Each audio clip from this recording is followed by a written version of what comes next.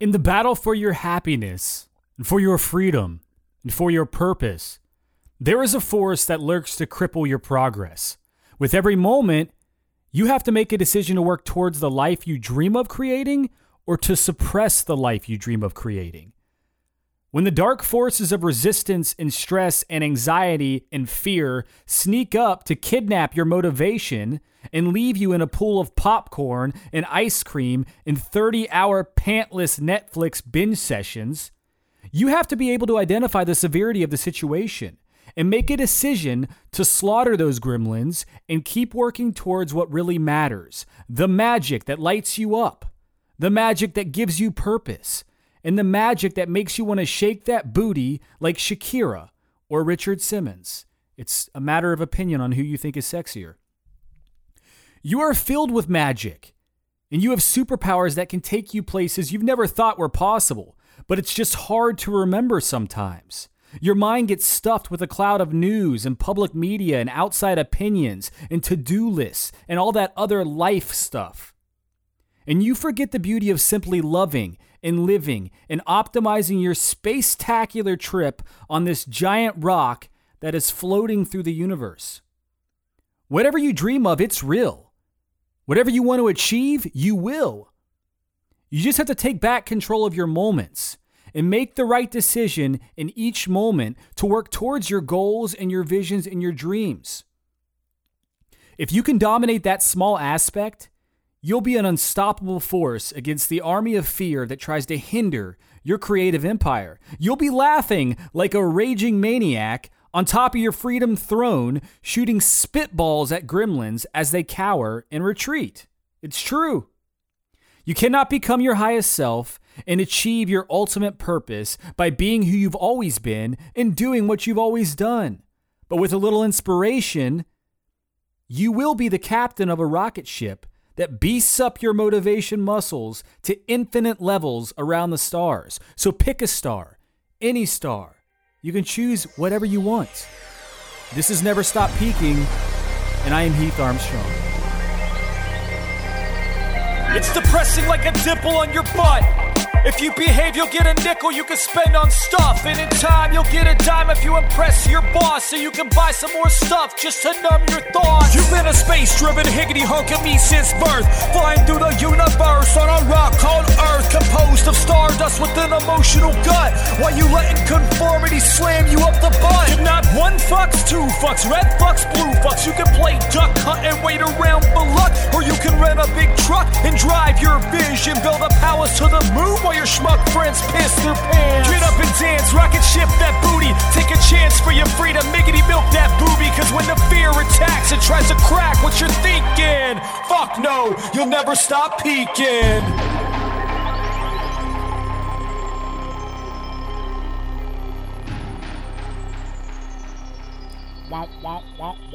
Ah, I love that.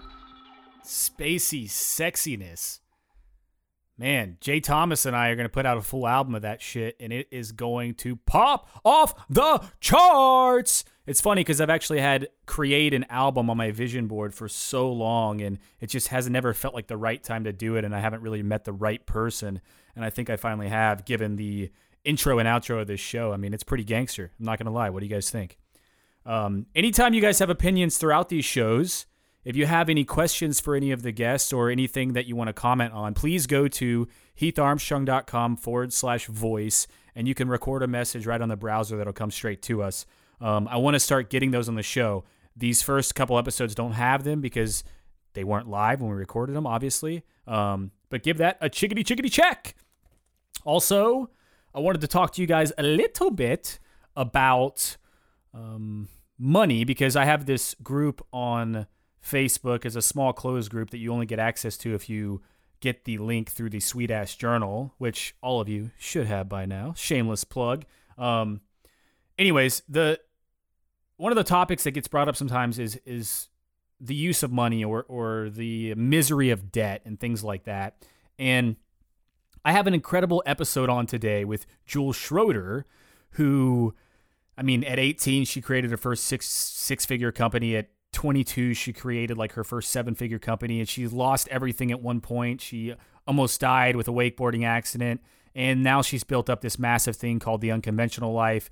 She is sponsored with Forbes, and I met her down in Nicaragua back in November, and did some really incredible, just an unbelievable experience with her events, and got a lot of closure. And if you haven't listened to the last episode, I talk quite a bit about Jared, or with Jared and Gaza, about entity experience, how that opened for me and started changing my life, and then how it closed out when I met Jules. And so in this episode, we get into some other eerie things about the entities she has experienced, and all of this woo-woo shit that most of you don't fucking believe. But if you come across it in life, I promise you, you'll change your mind. That being said, back to the money comment.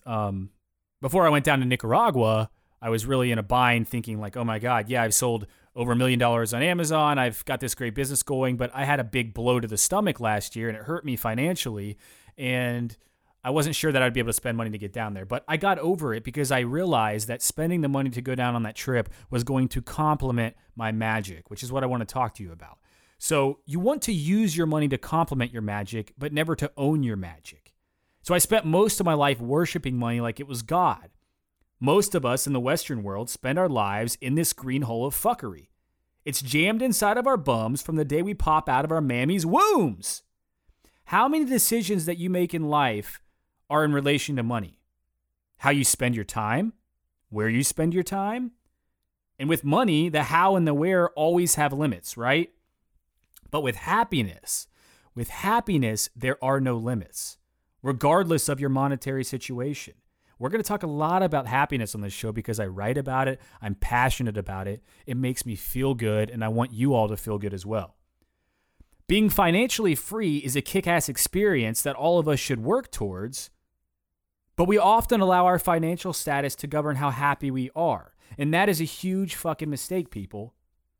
Happiness and money can be friends, but they do not rely on each other. Do you understand?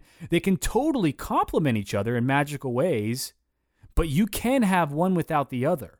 Money is finite. Happiness is infinite. Whenever the stress gremlins start to pound my ass with dark clouds of money worries, I clench my butt cheeks up real tight. I clench them up real tight now. And I repeat affirmations out loud. I mean, you guys might think it's crazy or silly to do this affirmation thing, but when you're saying this out loud in your own voice and you're hearing it, you're rewiring your brain to believe it's true. And then you start making decisions that fall in alignment with those affirmations, whether you know it or not, subconsciously. So I repeat this. My financial status does not dictate my happiness. Money makes me more of who I am, and I am an amazing person. And this is one of the mantras that is on the affirmation cards that we're getting ready to launch on Kickstarter. If you go to ragecreate.com, you can check that out. You can actually download a lot of cool goodies right now, a sample pack of the cards. You can get entered to win all sorts of cool stuff. We got these like Destroy Resistance Gremlin t-shirts and things like that. But go to that site, check it out. But my financial status does not dictate my happiness. Money makes me more of who I am, and I am an amazing person. So close your eyes and imagine all the things in life that truly make you happy. Visualize what it feels like to be surrounded by these magical beings at all times. Then repeat the affirmations out loud yourself. And I'll give you a couple seconds to do that. Pause this and just do that.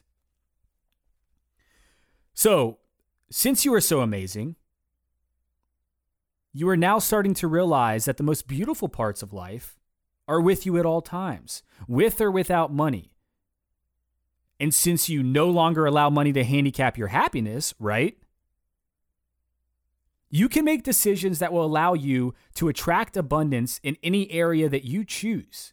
Remember, money is not the fountain of eternal happiness. Money only makes you more of who you are. So what do I mean by that? If you are an asshole who loves to pop bottles of Cristal at strip clubs and rev the engine on your shitty diesel truck in the parking lot when you leave, money will only allow you to pop more bottles of Cristal and rev the engine more times in a nicer diesel truck as you leave more often and hopefully get pulled over by the PO. And maybe they'll put fingers in your butt in jail and you'll totally deserve it for being a douche. But these things, they don't make you happy, right? But if you are a big-hearted philanthropist who loves to help the well-being of others, money allows you to help more people in bigger ways. Do you see what I'm saying? You are not a slave to God money. You are the God of money. You are the God of how you choose to use it. You are the God of how you choose to have a relationship with it.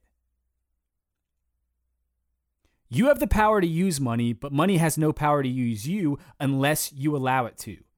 But you're not going to allow it anymore, right? You have an abundance of happiness and purpose with or without money. So use your money to complement your magic, but never mistake it for being your magic. Now go burn $1 and meditate and see how fucking good it makes you feel. Then come back and listen to the rest of this amazing episode with Jules Schroeder of The Unconventional Life. Yeehaw!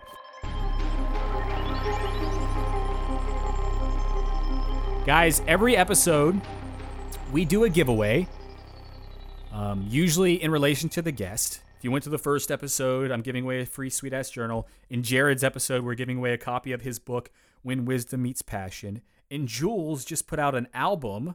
She's also a musician. Unbelievable voice that she channels from the source. It is incredible. Gives me goosebumps, actually. I got to sing and do all sorts of stuff with her down in Nicaragua. But if you go to heatharmstrong.com/giveaway, you can enter into the current giveaway on this episode, but also you'll be entered to win every single future giveaway. So that's pretty fucking cool. That's Big Tit McGee. That's Titties McGee, y'all. Jump on that train and ride it. I'm on that train and ride it.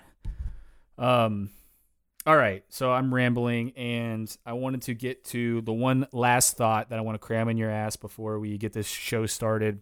And this is very important, guys. Not just because I need the reviews. I don't even want to ask you or say that I need it, but I have a podcast now. I promised myself I wouldn't make this a chore, but I want to turn it into something that does, it falls in alignment with what I'm trying to do to make good happen in the world. And I am working with an organization in Uganda, and I want to donate more money to them. I sponsor kids already. I was over there over the summer, and I want to give you guys an opportunity to help while helping the show and helping get this to more people so that we can get more money raised for it.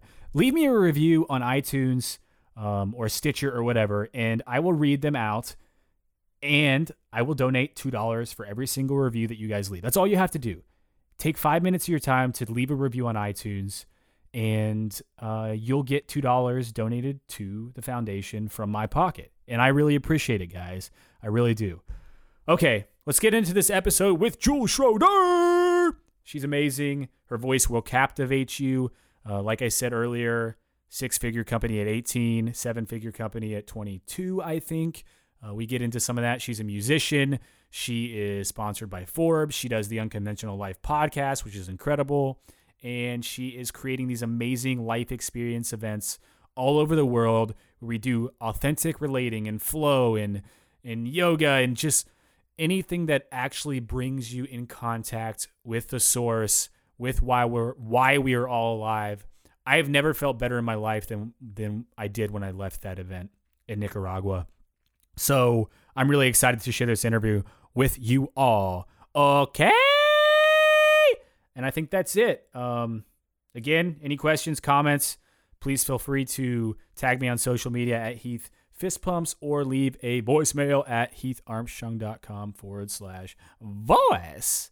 All right. Toodles, y'all.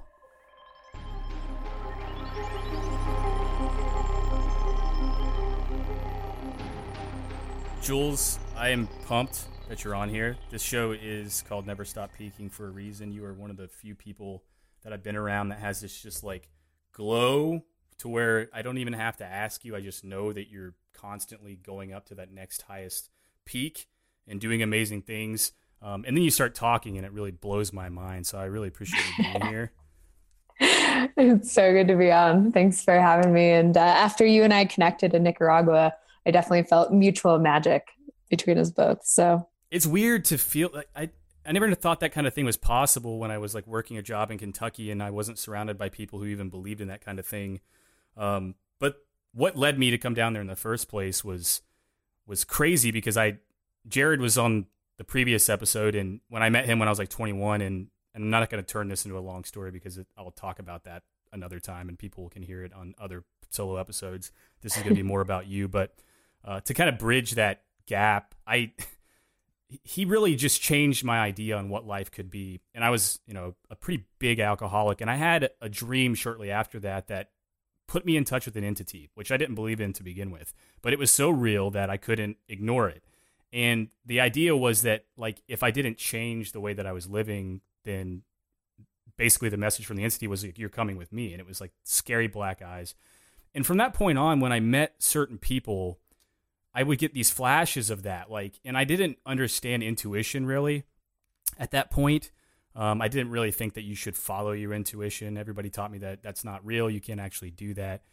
But I started getting these flashes of that. And when I met Jared, that was one of the first times I was like, okay, this is weird, but what he's saying resonates with me, and I'm getting this thought about that dream. And then as my life went on over the next 10 years, and I was able to start, podcasting, interviewing people, learning amazing techniques for like actually bringing and sustaining happiness into life and living in flow and things like that. I never understood the beginning of that entity thing and where it was going. And then Jennifer Spencer introduced me to you, and I would get, I don't get it with everybody. It's very few people, but I got those flashes again. And that was a sign. And you were like, just happened to be like, hey, I'm doing this UC Life event down in Nicaragua. You should look at this application. And I couldn't ignore it because I got that sign, and I had no idea what was going to happen. And I really didn't financially, I had a fucked up year in 2017 with my business, and I lost a lot of money early in the year, and I was kind of hurting.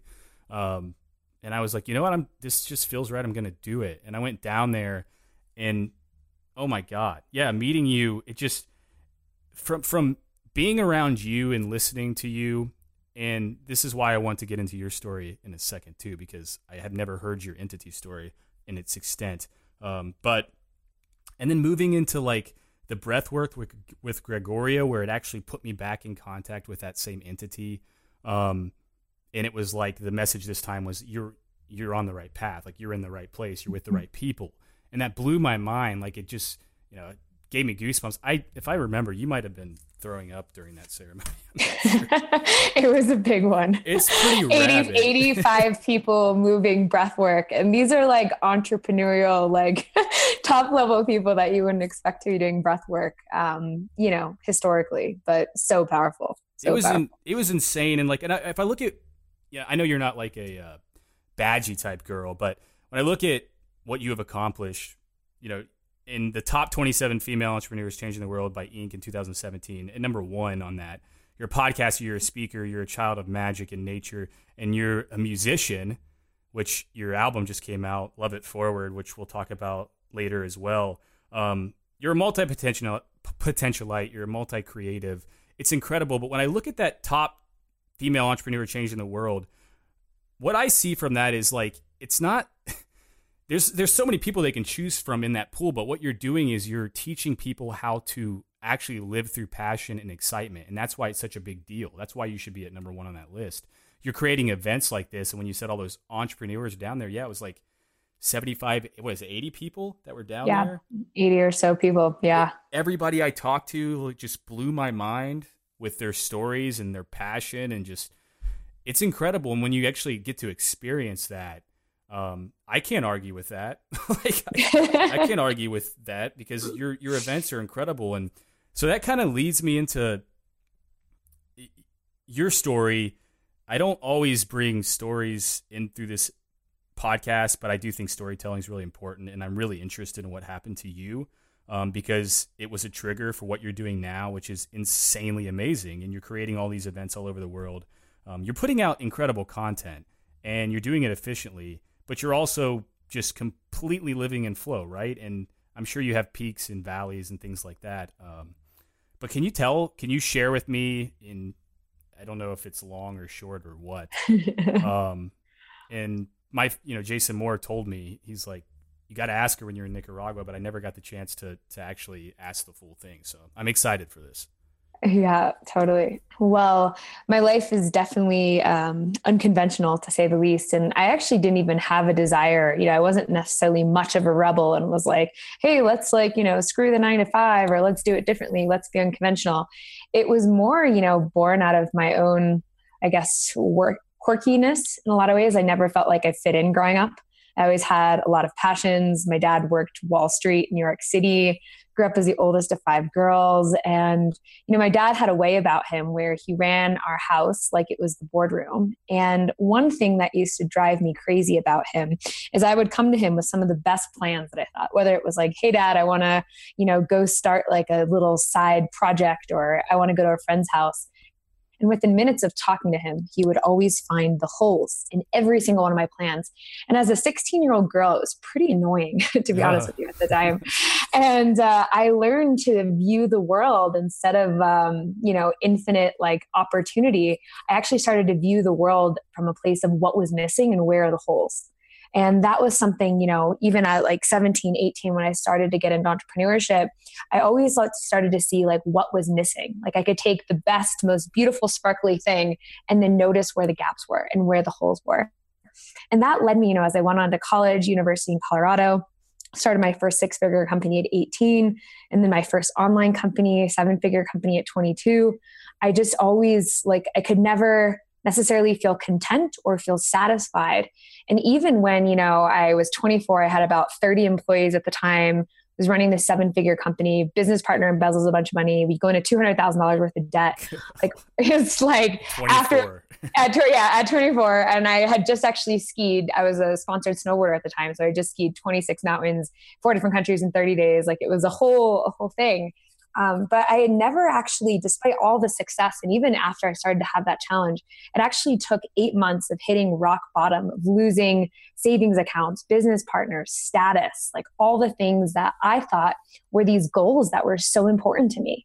That it was the first time where I stripped away from everything. I began to ask myself, who am I without, this business? Who am I without this, social circle? Who am I without these quote relationships or money in the bank? And when I began to step back and ask myself, that was the first time in my life where I kind of saw that there was more. It's almost like in the movie The Matrix, when the first thing is you understand that there actually is a matrix. For me, I was able to actually step outside and be what else could be possible if it's not about more money in the bank account, if it's not about more acknowledgement or recognition. And ultimately, no matter how successful I had been at a young age, I was never satisfied. It was always, I'm a big outdoors person, and I was always going from summit to summit to summit and never felt content at the top. And so flash forward 2 years after that, I have this near-death experience. And this is a story that I was sharing in Portugal, and that's where our mutual friend, Jason, was talking about it. And it was July of 2015, so just a few years ago, and it was this wakeboarding accident. And I'd been going through this whole soul-searching hero's journey thing for about a year at this point of rebuilding this who am I, whatever thing. And then I have this near-death experience. And I hit the water, I face plant. And, having an extreme sports background, I was okay, I'm hurt, but I didn't think I was totally messed up. And about an hour later, I get off the boat and I'm in the bathroom and I'm in the stall, and out of nowhere, everything starts to go numb and tingly. I'm barely able to stand up and walk outside of the bathroom. And I tell a friend of mine, I'm something is terribly wrong here. I don't remember anything else. I just remember coming out of the MRI and I'm in the hospital room. At this point, they think my neck's broken. They think I'm paralyzed, can't feel anything. And this white figure and 6 black shadow council member approaches me and we have this conversation. And it is, Jules, you have more work to do in the world. Do you want to do it? And I just remember in that moment being yes, as long as I'm not coming back as a vegetable. And in that moment, I got zapped back into my body. I felt this energy forge my neck back together and shoot down my spine. And the moment that I woke up, everything altered. And it was everything before July 2015 was my life being created by me. And ever since that accident, it's very much felt like my life has been created through me. And it's been a very distinctive shift where instead of me as Jules' human self, actively in the driver's seat, trying to make it happen or spend hours a day on the hustle and grind or prove myself or get this accolade or get that thing, the whole picture shifted and I started to allow my gifts to come through me. And flash forward like 3 weeks later, I'm in a neck brace and I get a call and it's like, hey, Jules, like you want to come to the UN and be an ambassador in education? I'm like, kind of in a neck brace, not the best time. But it was like a hell yes for me. So I was like, all right. And then I'm on my way there. And then Forbes 30 under 30 is like, can you come to Forbes 30 under 30? A few months after that, they're like, do you want to start writing for us? I have no journalism experience. And I'm like, actually, I have a vision for this podcast. And then Unconventional Life, my podcast becomes official podcast of Forbes under 30. And all these dominoes, has just been unfolding ever since over the last 2 years. But that accident was very much a defining moment. Yeah. How long were you unconscious? I don't remember exactly. All I know, though, is I didn't find out until a few months later that my sister was in the hospital room with me. And I said something like, there's a light, or I'm going into the light, or like, I muttered something under my breath. And my sister said she felt this like presence coming in and went to go get the doctor. Oh, and which sister? I didn't.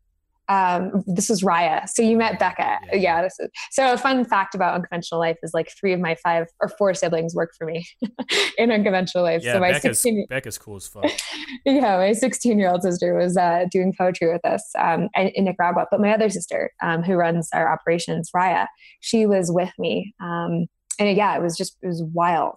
And those words, like, they still haunt me. Like, you have more work to do, do you want to do it? And I know you mentioned like some of the accolades, like being ranked by Inc. Like our events this year were ranked by Inc. as the top events for entrepreneurs to attend. It's like shit that you could never imagine, especially in the time period, has unfolded so quickly. And a result of my willingness to allow it to unfold. And I think often when things feel really good, at least historically for me in the past, it was like I couldn't even trust them, or I would have so much resistance or so much fear that I would be paralyzed, that I could only let myself, it was like a self-sabotaging mechanism. Like I could only let it be as good as it gets, or like it would be so scary. There's no way I could take that action, or like things happen linearly. So there's no way I could have X plus success in B timeframe. Like, why should I be writing for Forbes if I hadn't had a journalist background? Meanwhile, like 2 years later, we've had millions of views in over 75 different countries. So it's like, it's just like cracking this matrix in a lot of ways, and really viewing things in a non-linear, non-traditional fashion. You said something when I was in Nicaragua that stuck with me pretty hard. I have understood since I was a small child that writing comes through me naturally, and I gave it up for like 10 years. I just recently started picking that back up again a couple years ago, and I never understood where it was coming from. And because when I write things and I go back and read them, I don't remember writing them. I don't remember where the thoughts come from, but I felt like, as I kind of adventured into this realm of the Matrix or other possibilities, that there was a place this stuff was coming from. And of course, being connected to an entity sort of like yours, mine was a lot scarier as far as like the force that I was face to face with in the beginning, not the situation. Your situation was scary. What you said down there was, if you want stuff to come through you, you have to let it come through you. And that's so simple. But I went from being like, oh my God, all of these things that I want to do creatively, they really do just flow through you. And it's not about like searching all over the world for them. It's really about creating it in the moment and opening up your channel enough to let it come through, right? And to let it pass through. Mm-hmm. And you went on to talk a little bit about, I think it was love, understanding, and perception, and how they all kind of come together in this space that you want to open up. And so for people out there that maybe have no idea what they want to do, but maybe they believe that they can do more, or they can open up a channel, what are some things that you suggest, or just core values that you live by to keep your channel open, so that you can actually allow this type of opportunity to flow through you, if that makes sense? Totally. I love that question. I think for me and for all of us, this conventional model that a lot of us have been grown up in, the linear model of, you go to college, or, you get a good job, you're then in a career path, you get married, you get a house. Like there's a certain way of thinking, and then ultimately a certain terms of rules for the game. You know, it's like, if you study really hard, you're going to get this result. If you prepare really, really well for the meeting, you'll get that promotion. And this, you know, non-traditional, unconventional model basically kind of, you know, throws out all the bathwater, if you will, keeps the baby and throws out the bathwater. And it basically, you know, is a process that I call, instead of seeking, instead of searching, and instead of planning, I inherently actually do the opposite. And I find it's like a process of remembering in a lot of ways. And what I found is that instead of trying to find my passion, or instead of trying to discover something or plan or study, or like a lot of times, you know, for those of us that are starting businesses or have ideas, some people just literally like they get in like analysis paralysis, where they're like constantly analyzing and learning and consuming information that they're never even acting, or they're never even being in motion. And so I have this process of remembering, which I call rapid visioning. And the premise behind it is that you essentially, it's like a constant feedback loop of like throwing a dart, taking an action, getting feedback, throwing a dart, taking action, getting feedback. And what I've found is that ultimately everything we already know lives inside of us all the time. And for those of you that are listening to this right now, there's probably an area of your life, if you're tuning into this podcast, that you feel like is a gap. And this might be something that keeps you up at night. This might be something that, you know, wakes you up in the middle of, you know, your work week in the afternoon. And it's this thing that you know inside of you. And I relate to it. It's like an incongruency, that there's something more that lives in you that's not fully being expressed in the world. Like you might have a knowing about who you are, but then when it's like you need to be able to point it out there in the world, you can't be like, yeah, I know I'm this like epic badass, but you can't point to like the tangible proof of like, there's the business or there's the thing. And what I find is by allowing, you know, yourself to remember, ultimately come into congruency with yourself, you're able to create space and actually hear like the wisdom that already lives in you. And essentially, like the way I see it is there's no gap necessarily from who you are and where you want to be. There's just a trust in knowing that you actually have it inside of you, and you literally just have to open yourself up in order for it to come through you. And so another way I think about this is like if there's a giant like faucet hooked up above our heads, and we all have an individual hose that's hooked up through us to the sky, often our hoses have little kinks in them, whether that's kinked with fear. Sometimes it's like you said, like an alcohol addiction, or sometimes it's eating really bad food or whatever it is. And those kinks keep the channel from flowing through. And when the channel is kinked, when your hose is kinked, you can't create as effortlessly, and you can counter a lot of resistance, or stuff can be hard, or you can get stuck a lot. And so my premise, if I look at like, what's the mechanism, is this vessel, is this hose, if I keep it clear and if I keep it clean, then ultimately stuff can move through me effortlessly. And as a result, I can create more effortlessly. And, you know, case in point, just to put this more concretely, you know, I was sitting heartbroken in Colorado, maybe about 2 years ago, a year and a half ago. And I had just gotten out of this like breakup, this relationship, and this premise of rapid visioning and being the channel. You know, I just wrote a post and I was like, okay, everybody, like totally missing my women. Like, where are my ladies at? Like, I'd love to take a bucket list trip kind of experience. And I literally said to myself, okay, if nobody comments, I'm going to delete this post in an hour. And like, we've all been there, right? It's like we get struck with inspiration. We're like, yes, I'm going to do it. And then you're like, fuck, like no way. Like if no one responds, like get that out of there. And we've all been there, like totally, including myself. So I can't even like take it. So I just like go to the kitchen, grab a glass of water, and instantly I hear these notifications like going off like crazy.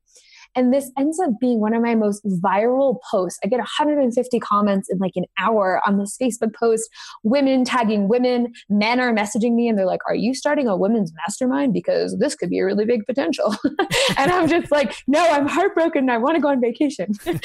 And I say to myself, in the spirit of rapid visioning, I'm like, okay, what's the next logical step, right? I threw a dart, I took action, which was like, I want to go on a trip. I made a Facebook post, 0 attachment. Tons and tons of comments. I asked myself, what's the next logical step? I'm like, I'm going to put everyone in a Facebook group, because that shit is just getting ridiculous trying to understand the comments on the Facebook thread. I put 100 women into this group. Then I asked myself, what's the next logical step? They all want to take a trip. So I said to myself, okay, cool. Let me create a quasi thing, thinking about a trip in May for $2,000, who's in, et cetera, et cetera. I get 40 responses for a $2,000 trip. And literally in 3 days, I make an $80,000 revenue stream from one Facebook post that was not even supposed to be a business. And like conventional wisdom would teach us, okay, you want to maybe do a retreats business. You should research all your competitors. You should find a location. You should find a venue. You should hire 30 people for sales team, marketing, et cetera, et cetera. And then only then put your idea out there and validate it. And this whole rapid visioning way of thinking, this whole being a channel way of thinking, it's just like inherently more logical and simple. It's like, what do you know to be true in the moment? You've got an idea. So for those hearing this, if you're sitting on an idea, like ask yourself, what's the easiest step you could take? And that might be like calling a coworker. That might be making a post on Facebook. That might be like literally sharing this with your dog and being like, hey dog, I have an idea just for practice. But then like after that, getting feedback, noticing, is there a lot of excitement around this idea? Are people interested? And then asking yourself, what's the next dart to throw? Get more feedback. What's the next dart to throw? And I find that this process goes moment by moment by moment, rather than looking at this gap of where you are now to say step 10 and trying to act from that place where, if I had said to myself, maybe you're hearing this, you have an idea, maybe you want to host an event. If you think about hosting like an international retreat, that might seem like a huge freaking step from where you are now. But if you start thinking about, let me just talk to a few friends and see if they're interested in coming to this country and here's my mission, it's a lot more digestible. So I was so clogged before I started interviewing people and learning what these sort of principles that you can put in place in your life to kind of open your channel. I didn't understand that it was opening the channel, but if you look at the premise of like the Sweet Ass Journal and eliminating distractions and setting a vision over a certain period of time, but you literally are doing exactly what you're talking about. You're picking 2 things every day that are the most important step to move forward. And it doesn't matter anything else. It's just do those 2 things and it's going to connect the dot over time. And so when people ask me, like, how do you accomplish these things? How do you, make this project and bring it to life and do all of these things at once? It's literally like I'm sitting down on the fucking floor, burning incense every morning, looking at the journal, thinking, what are the 2 things I can do today to move towards this on my vision board? And that's what I'm doing. And that's one of the biggest ways that I open up my channel. And of course, you mentioned before, like meditation is a good way to open up your channel. Obviously, monstrous way to open up your channel. But I do think there are certain people out there that will never try it just for the principle of that they think that it's not great for them. And maybe it's not for some people. I don't know. Yeah. Well, and I think along with that too, like even the languaging of like channel or whatever, like that was another one too. I have some of my business friends, they're like, you tell entrepreneurs to open up their channel and they don't laugh at you. They're like, they don't throw tomatoes in your face. And it's like, and that's this is for all of us, right? We think we have, there's ways in which we can express ourselves and we're so worried about what other people think. But I find that, being a channel for me, like the essence of it is whether you use that language or not, I do believe each one of us has the capacity to allow our gifts to be created through us. And it's a value that I call of emergence. So like letting what is here in the moment to arise and emerge, coming back to like present moment, practices. And so just as like a little caveat for those hearing this, like you don't have to relate to channeling necessarily to say, hey, that's cool for her, cool for him, but that's not for me. I really do think we all have value in allowing our gifts to naturally, emerge themselves in the moment. Right. And another way to look at it is clear your mind. Like, right. How do you find clarity? And those are things like you mentioned, better eating habits. Don't eat a bunch of shit. Don't stick this amazing body that's your sanctuary for your life, full of dung that's going to weigh you down and make you feel like ass. And moving and exercising and things like that. These are not secrets. These are things that most people that perform at high levels do for a reason. It clears your mind. It opens or opens up that channel that some people might get angry about. So I was going to ask you on top of that, like, so on the basic level, there are people that can work in that direction. I think if you go to the other side for people that have a lot more of the success-based problems, I think it comes down to maybe how do you manage the feeling after you do reach one of your summits or one of your peaks. And this is something else that I struggle with. There's always that explosion of excitement, perhaps like tears of joy, reflection, and then there's like this silence and this weird period afterwards when you accomplish one of these things that maybe you never thought you would accomplish, but then you get there. And a lot of times this comes with a blow of maybe depression or confusion or what's next, that question. And after you peak, what's that process like for you to start that next big trek up towards the sun again? Yeah, I like you highlighting it because I think this is a part of the journey that no one wants to talk about. And, for me, we've hosting these, 5-day mastermind events for entrepreneurs all over the world. And, it started from a dream that I had with 30 entrepreneurs in Bali, no live events experience. And I wake up and Bali is the first words out of my mouth. And, I sold that event out, and this is like a year and a half ago. And like, literally I was like, holy shit. Like my dad was literally like, you're going to convince 30 people to fly halfway across the world and pay how much in less than 2 months time? He's like, have you lost your mind? Put a hole in it. I was like, yeah. And like 7 weeks later, we sold it out, and it was freaking incredible. But more than anything, so I went there, and then I remember being like in the closing circle, and I was like, said to everyone, I was like, I don't know if we'll do this again. I don't know when, where, how much, but if you guys want to give me a deposit, like we'll definitely do it. And then 30% of the people said yes on the spot. And then I had to figure out like how to take payment and what I should even charge for a deposit. And so then people were bought into this vision. And I was like, all right, cool. Like I'm going to do this again. So I was like, instead of 30, I'm going to go for 50. And then we brought 50 entrepreneurs to a castle in Italy. And, I literally was like, holy shit, like I've lost my mind. Like there's no way we can do 50 people. And then flash forward, we sell that event out. And then this last event was 80 in Nicaragua. And there were so many moments where as we were going from 50 to 80, I was like, there's just no way. Like so many times I was like, I've completely lost it. And they're like, this time I've really lost it. And lo and behold, I made it to that opening, night in which you were with us in Nicaragua. You were like, oh my God.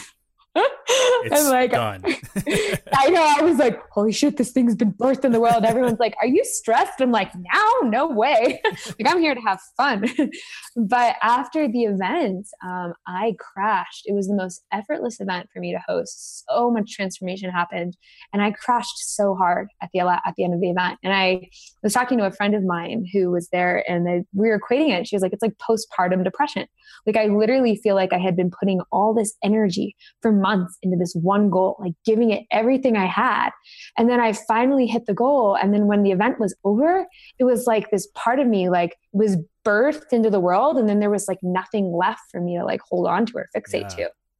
And I was in a really low spot after Nicaragua. Plus I was also filming 7 music videos right after, which was not a recommended decompression.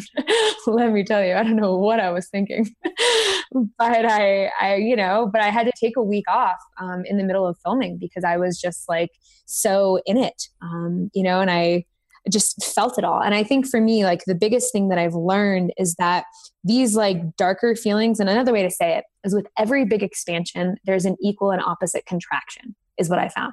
So the more you expand yourself, the more you grow, it's to that degree you will experience that contraction on the other side. Kind of like if you're playing in an accordion, it's like the pressure comes in and then boom, and it can expand out wider. It comes in even more, boom, it expands out wider.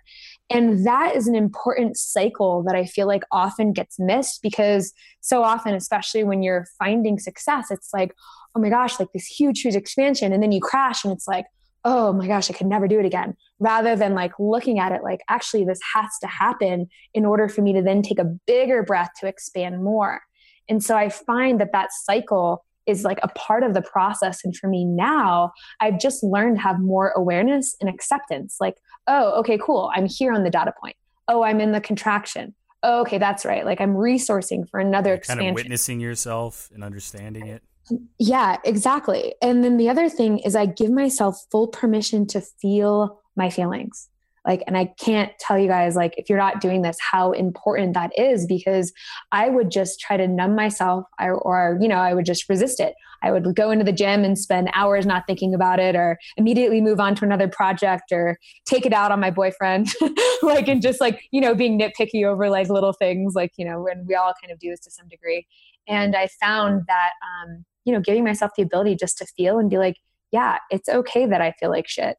And it's okay that I feel I'm questioning my existence and I don't know what's next.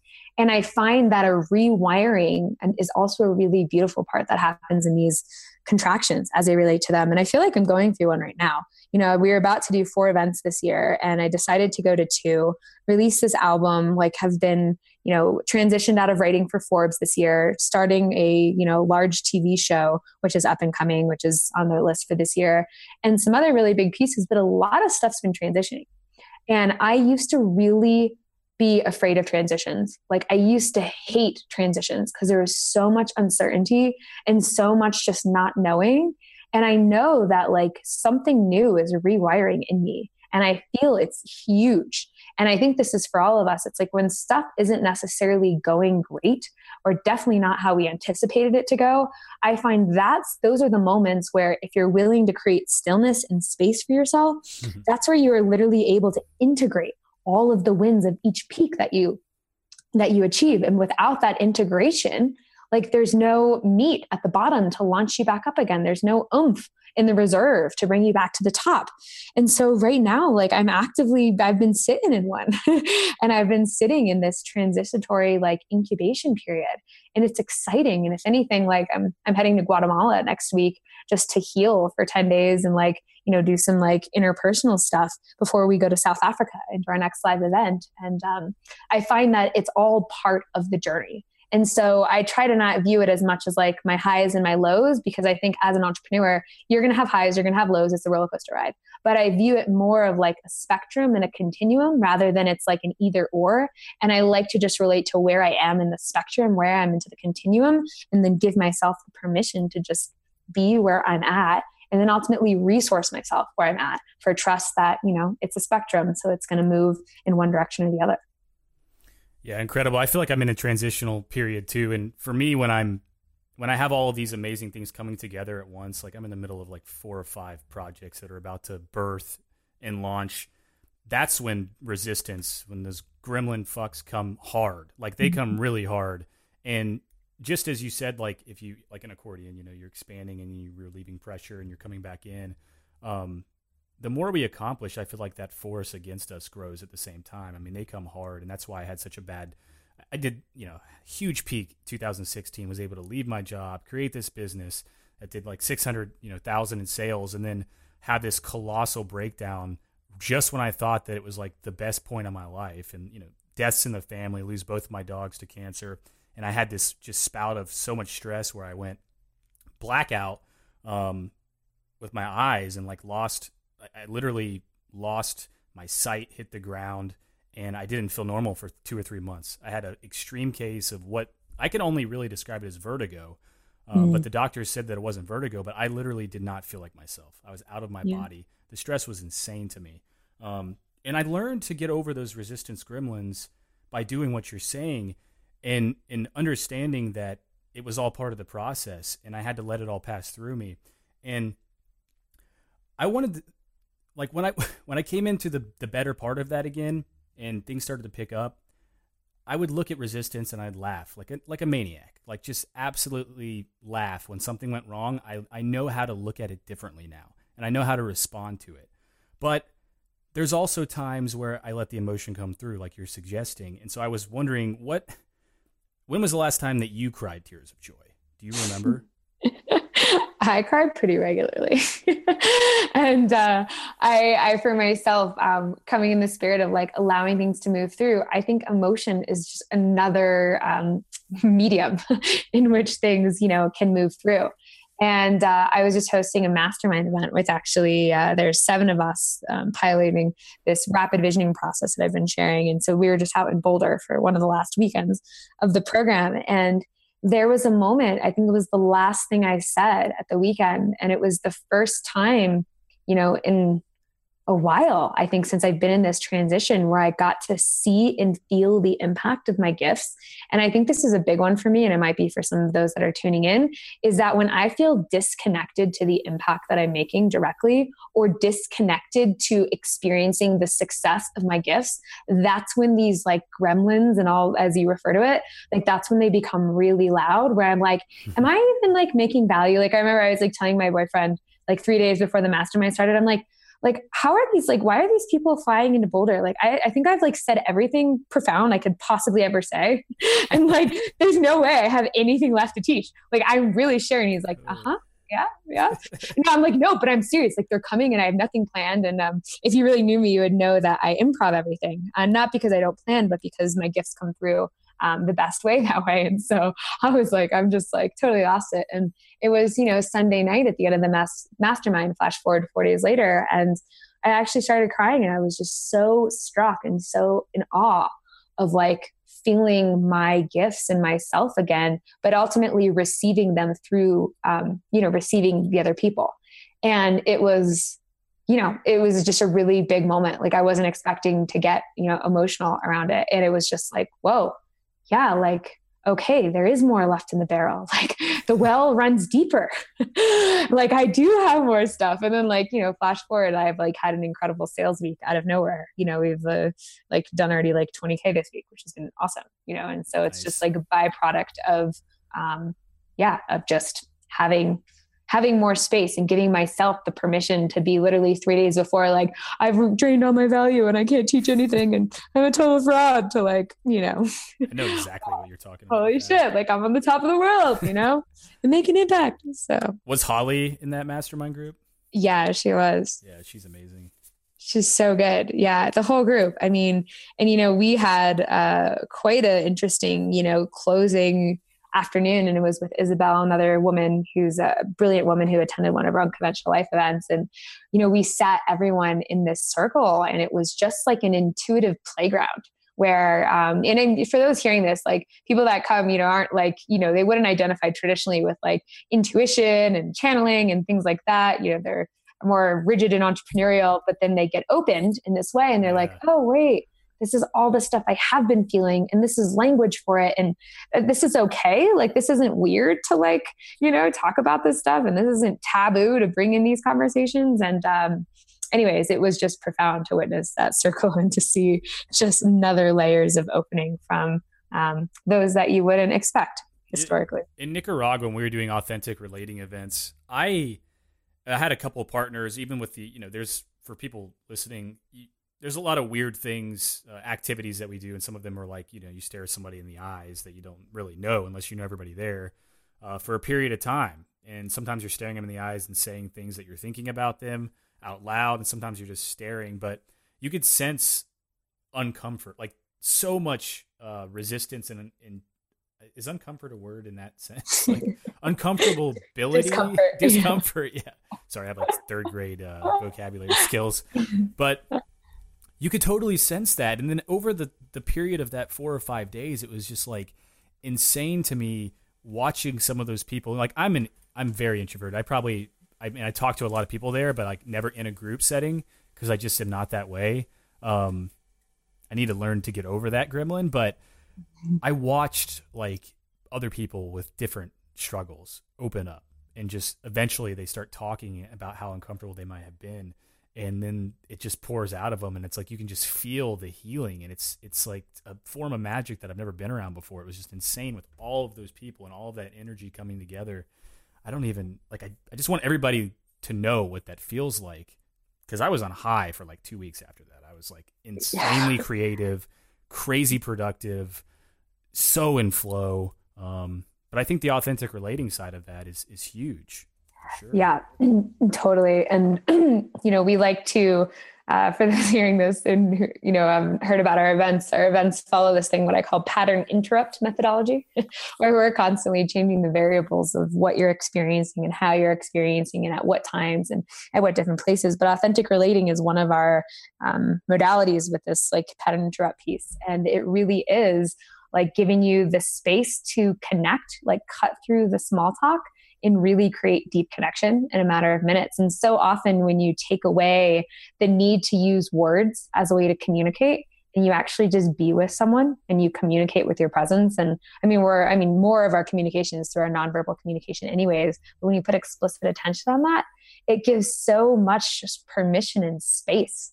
I found in my own life, but in those that I facilitate it with, that yeah, the transformations are just profound. And I mean, that's why, like, you know, with our events, like people come back, you know, we've had 70% of people keep coming back. And it is like you said, you're on a high for 2 weeks after. It's like, that's the kind of shit that like keeps me up in the morning and gets me out of bed. It's like the stuff that, you know, it's like actually life altering, which is a big claim to make, I guess, but it's also like the trueness of what happens. And it's amazing, I think, when you get the opportunity to take off your masks and just be related, no matter how successful you are or how inadequate you feel in comparison to someone else.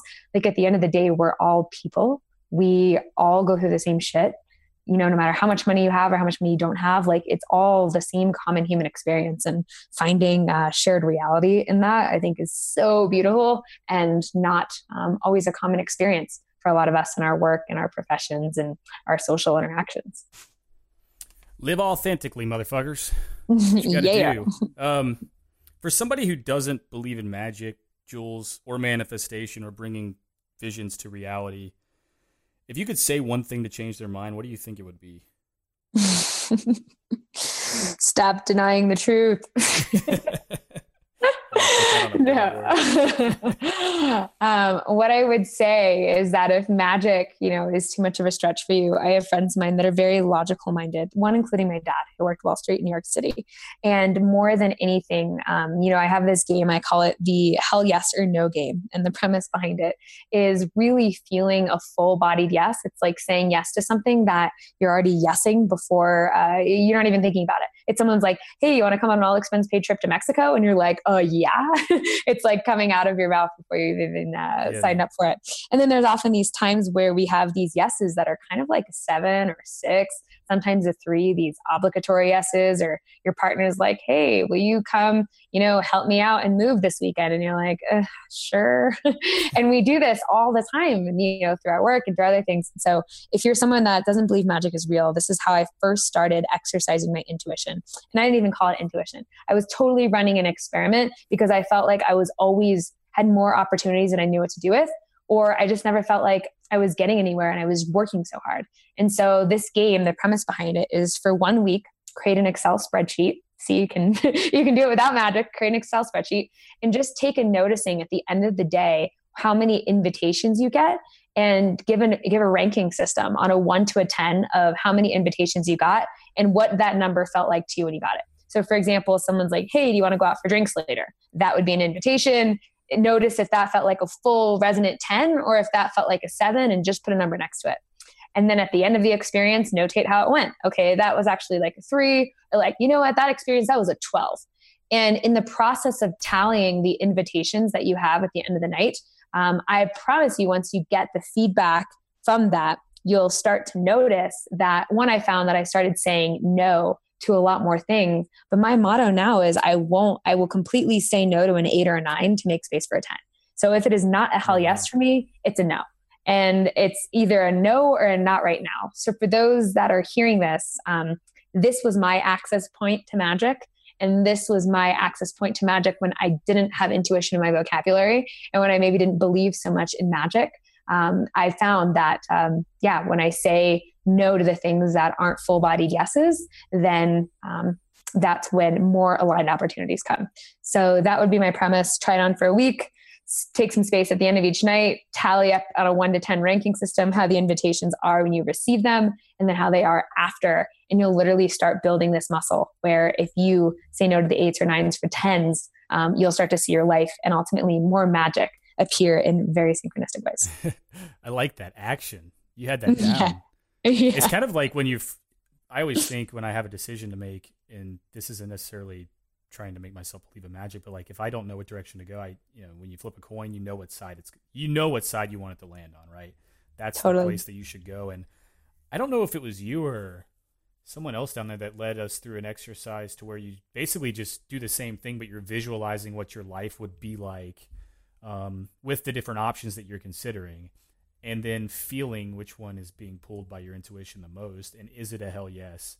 Because if it's not, then it's a hell no, and to stay away from it. And I think that's a very, very simple and effective way to move towards your visions, your goals, and your dreams without being overwhelmed or stressed or, having a disco party in your brain with resistance gremlins or anything like that. Totally. So good. Yeah. And that was Jackie Netchell and Justin Fairman of Flow Oh, Mastery. Jackie, yeah. Yeah, she's Jackie coming on and Justin. this show to talk about flow actually too. So really Upcoming cool. attractions. Yeah. So amazing. Oddly enough, Jules, I had a dream the other night that we were hanging out. It was really weird though. It was like me, you, Amanda Wolf, except Amanda was actually your little sister. And we were doing ayahuasca in a living room somewhere in Mexico. And you were singing and she was painting, and it was like this very grainy sepia tone like vibe from like a Robert Rodriguez film or something. And it was just, I just remember it being like weird, and I think we were like all in this like waiting period where we thought like the ayahuasca was going to kick in, but then this like crazy city alarm went off, and which gave it even more of a Robert Rodriguez vibe. And then I woke up to Lindsay's like end of the world alarm clock that scares the hell out of me every morning, which I thought that was weird. But like the fact that you were singing, and then the next morning I remembered that you had that album coming out, so I went to listen to it before I talked to you the other day. And you have 7 tracks on it, right? Yep. And it is beautiful because when I was in Nicaragua, you actually do, like you said, you improv pretty much everything. And you had a lot of what's the word for that one? Improvisational. So there was a lot of that going on with instruments and some of the other crew that were down there. And then you would kind of just start singing. And I was like, where is this coming from? And I didn't know at the time you were also like working towards a record, or that you would make some crazy maniac decision to go film 7 music videos right after that. Which I saw one of them that you released. I don't know if you put any more of them out. But you have this amazing album. Your voice gives me goosebumps. It feels like it's from a different world. You're channeling it effectively and creatively, and I love it. And it's called Love It Forward, right? How was that experience? Like, when did you get the idea that you wanted to make an album? How old are you, Jules? 28. 28. So, I mean, that's pretty incredible to... Musicians usually kind of come up as musicians, and maybe you did a little bit, but you never recorded anything. But how did that all come to a whole? Yeah, I love this question. So for me, this was one area, it was something that I was really passionate about. But growing up with my dad in Wall Street, he was always like, "You're never going to make money with music," and blah, blah, blah, starving artist. Your dad sounds awesome. Yeah, I know. He's like my biggest fuel. That generation, yeah. But interestingly enough, he left Wall Street 3 years ago and he became a ski instructor in Breckenridge. Nice. And a yoga teacher. So he's on a whole new path now. But so I always compartmentalized my music. It was never something that I did for anything other than, myself. And I still played in bands and, would kind of do some stuff, noodle around a little bit. But I never really put active energy into creating like I did in my businesses. Because that for me, was a conventional evidence of success. Whereas like putting money or time into making a music album when you're, whatever, not going to make a full career out of just music is like wasteful, is at least the conversation I inherited. So long and the short of it, this had been a dream of mine for 9 years. I had been talking about making my own album. 9 freaking years. That is such a long time. Like as a person that gets a lot of shit done, like I just couldn't get this thing done. Like it was like my biggest block. And interestingly enough, coming back to that dart that I threw when I, made that Facebook post with all the women when I was heartbroken in Colorado, I had just gotten out of that relationship. A month later, I'm on an island in Panama and I meet this guy and I'm leading a workshop on the power of spoken word out of all things. I was like, screw business. I'm heartbroken. I'm talking about artistic expression. And so I was like, all right, this is like my first workshop on the power of spoken word. And I just told the organizer, I was like, if I'm coming, you need to bring me a guitar player. And so he delivers me a guitar player who ends up being my now partner of the last year. We're like sitting on a log on an island and he starts strumming and I look up at him and I'm like, holy shit, like where did you come from?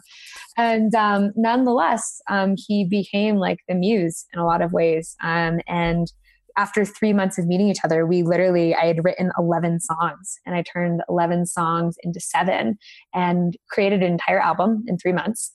And these songs were, just took me 9 years and then boom, 11 songs, 3 months. Here we go, everyone. So this is to let you know that timing is everything. And if you're still sitting on something, like there's still hope. But also that, more than anything, I like something opened in me. This channel opened in me in terms of my artistic expression.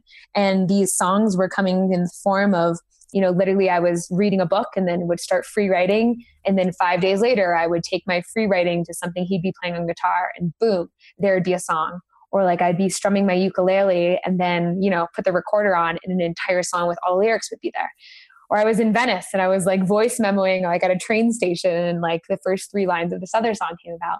And so the process was very effortless, but these songs were literally, channeled through me, and none that I sat down to create, but rather came through. And so it's a very eclectic mix. Love it forward, to say the least. It was all 7 songs, and it felt fitting. And I remember going to the recording studio and had like 2 songs done, and we had the other time slot booked a month later to come in and do the other 5. And so he's like, so like, what other 5 songs are you doing? And I was like, I don't know yet. They haven't all been written. And he's like, you're coming back in a month. And I was like, yeah, it's going to be great. And so very moment by moment process. It's amazing how the pieces just show up when you need them, when you're actually ready, before you might not have been ready, and they showed up and it happened exactly how it was supposed to happen. Yeah, exactly. So yeah, it's been awesome. It's been crazy, totally uncomfortable to get it all out there. But yeah, the album's out now, and it's a whole nother chapter. Actually, interestingly enough, got to go to Grammys week in New York a few months ago and perform with some Grammy award-winning artists. And I know, and I was like, I was like, I just have an album that came out, which was like totally in flow. It wasn't even something I thought I was going to do. So anyways, it's just great to watch how everything unfolds in divine timing. So yeah, for sure. So this is available on Apple Music, iTunes, Spotify. I'm going to give a copy of the downloadable album away. So if you go to heatharmstrong.com/giveaway, which is a technique that I stole from Jules's podcast, you can get entered to win that, as well as all of the future giveaways that we do for every guest episode that we have on this show. Jules, I'm going to ask one more question to you, and then I want you to ask me a question that can make me feel uncomfortable, if you can do that. I want to try to do this every show because I want to develop my ability to answer questions on the spot. Been out of the podcasting game for a while. You know how that is. Mm-hmm.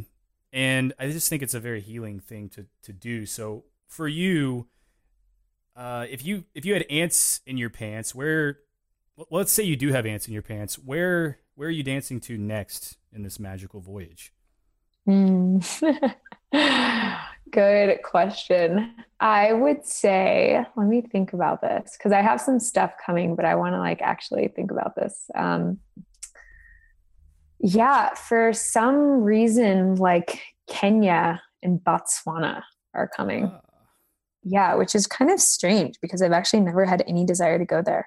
Jared's all about Kenya. Yeah, maybe I meant to connect with him. I know Jared was on our Unconventional Life podcast, which is obviously how we connected. But I would say, yeah, there's something around travel that feels really important to me. And then also like, there's something really big brewing in me. Like, I feel like I'm about to take this next quantum jump. And I was just in Tulum and I was meeting this really profound healer. It's like in his 60s, like filmed for Janis Joplin and the Doors and revolutionized acupuncture and all this other stuff. And he was like, you are about to be at an unrecognizable level of success in the next like few months. It's about to catapult in you and everyone you know in your life, like not all those people will still be left. And I was like, what the fuck does that mean? I was like, anyways, so like, I'm incubating. Something is incubating. So I don't know where it goes, but those places are calling me, and I just have deep surrender and flow. So maybe we'll update you all on part 2 of Jules's life sometime beautiful. Year. For sure. Yeah. I'm going to Paris in a couple of days, and I'm gonna go stalk down Jim Morrison's grave. Yeah, so good. I'm not like a graveyard freak or anything, but I'm just that big of a Jim Morrison fan. Yeah. So I'm pumped Jim Morrison's great. Yeah. All right. Shoot a question at me. All right, your question. Let's do it. So, what is one thing that you would feel uncomfortable with most of your listeners knowing about you? Let's see. I'm pretty good at not feeling uncomfortable sharing things, but I got a better question. Okay, what is one awkward sex moment you've had recently? What happened? Oh, that one's a lot harder. You can't just interrupt with a harder question. It wasn't traction enough. Man, let's. I think the most recent one is just like I've got dogs and we have a puppy and it's like you're just getting it. And then this like puppy just jumps up in the middle and is like, you're like, whoa, like, do we stop? Like, do you let it kill your vibe? Do you like push it away over and over? But she just kept trying to get in the middle of that and just over and over. And I'm just like stiff arming it. Yeah. So that was awkward. So. I can relate to that. I have a black lab border collie dog and she just does a stare down. Like it like satisfaction on her face. You're like, this is so creepy. Yeah. I don't think the puppy's figured it out. Like to just stare. She like really wants to know what the hell's going on. So. She's up in the business. All right, nice. Jules, where can everybody get in touch with you? I know the unconventionallifeshow.com, right? Yeah. Yes. And where else? You have julesschroeder.com. Where are you on social media and all of that? Yeah. So all my Instagram, Facebook stuff is Jules Schroeder Life, and it's SCHROEDER, and Jules is JULES.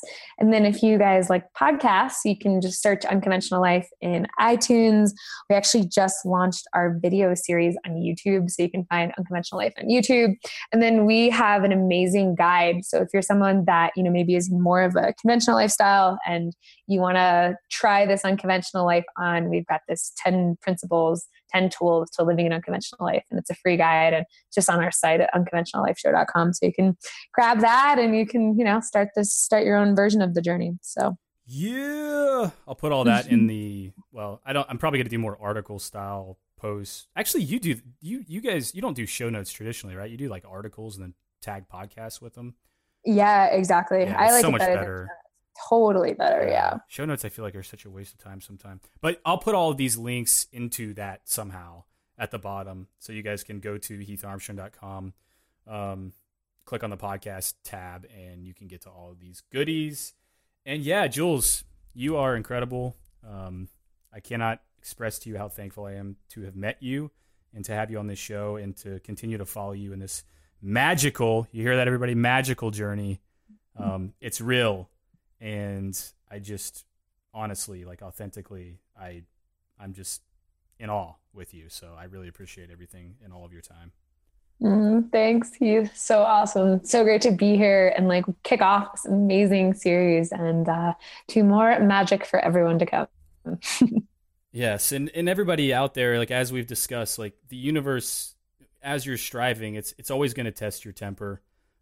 It's the natural order of things. Like we've all had those days where birds drop squeezers on our heads, but for every positive, like Jules says, there's going to be a negative. There's going to be a rebound. For every push, you can either allow these sour dips to cripple you, or you can laugh like a raging lunatic and take note of the lesson and use the experience as motivation to dominate and to move forward. So be patient, be kind, be that weird, freakishly happy maniac in the coffee shop. And when life gives you lemons, paint those fuckers in gold and feed them to the world. And we'll talk to you guys later. Bye, everyone.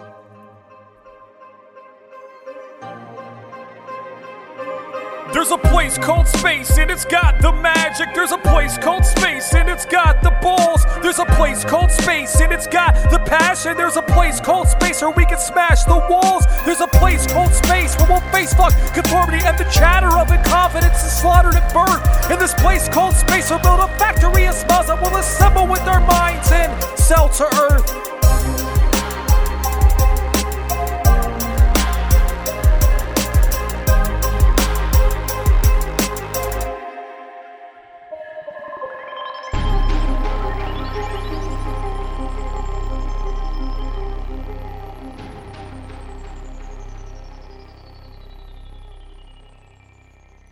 Hello, this is Todd.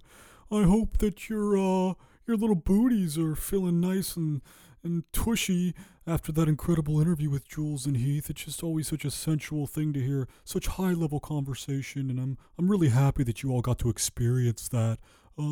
Just a note, if you guys want to if you want a little reminder, you should definitely go to ragecreate.com because this Kickstarter is going to launch very soon. And if you get on the pre-launch list, you'll have access to the early bird tiers, which are discounts when it launches. And these are some cool-ass products that you should chickadee check out. I mean, good to pour all over your floor, roll around naked, maybe stuff a couple affirmation cards in your undies drawer, whatever toots your hoot, if you know what I mean. So, if you've got a nice little bag of Skittles in your hand and you're chewing down, I just want you to swallow that with your little Skittles there and keep it in mind. You can follow Heath on social media at Heath Fist Pumps. He loves engagement, but sometimes he hates social media, so I'm not sure if he'll respond or not right away, but he'll get back to you at some point, toots. Don't get your feelings hurt. And then also, I just wanted to remind you that you can leave a voicemail at any time at heatharmstrong.com/voice. And you can enter the giveaways at heatharmstrong.com/giveaway. All the show notes for this show and every other show, if you really want to call them show notes, they're more like bold subject lines, something along those lines. You can go to heatharmstrong.com/podcast.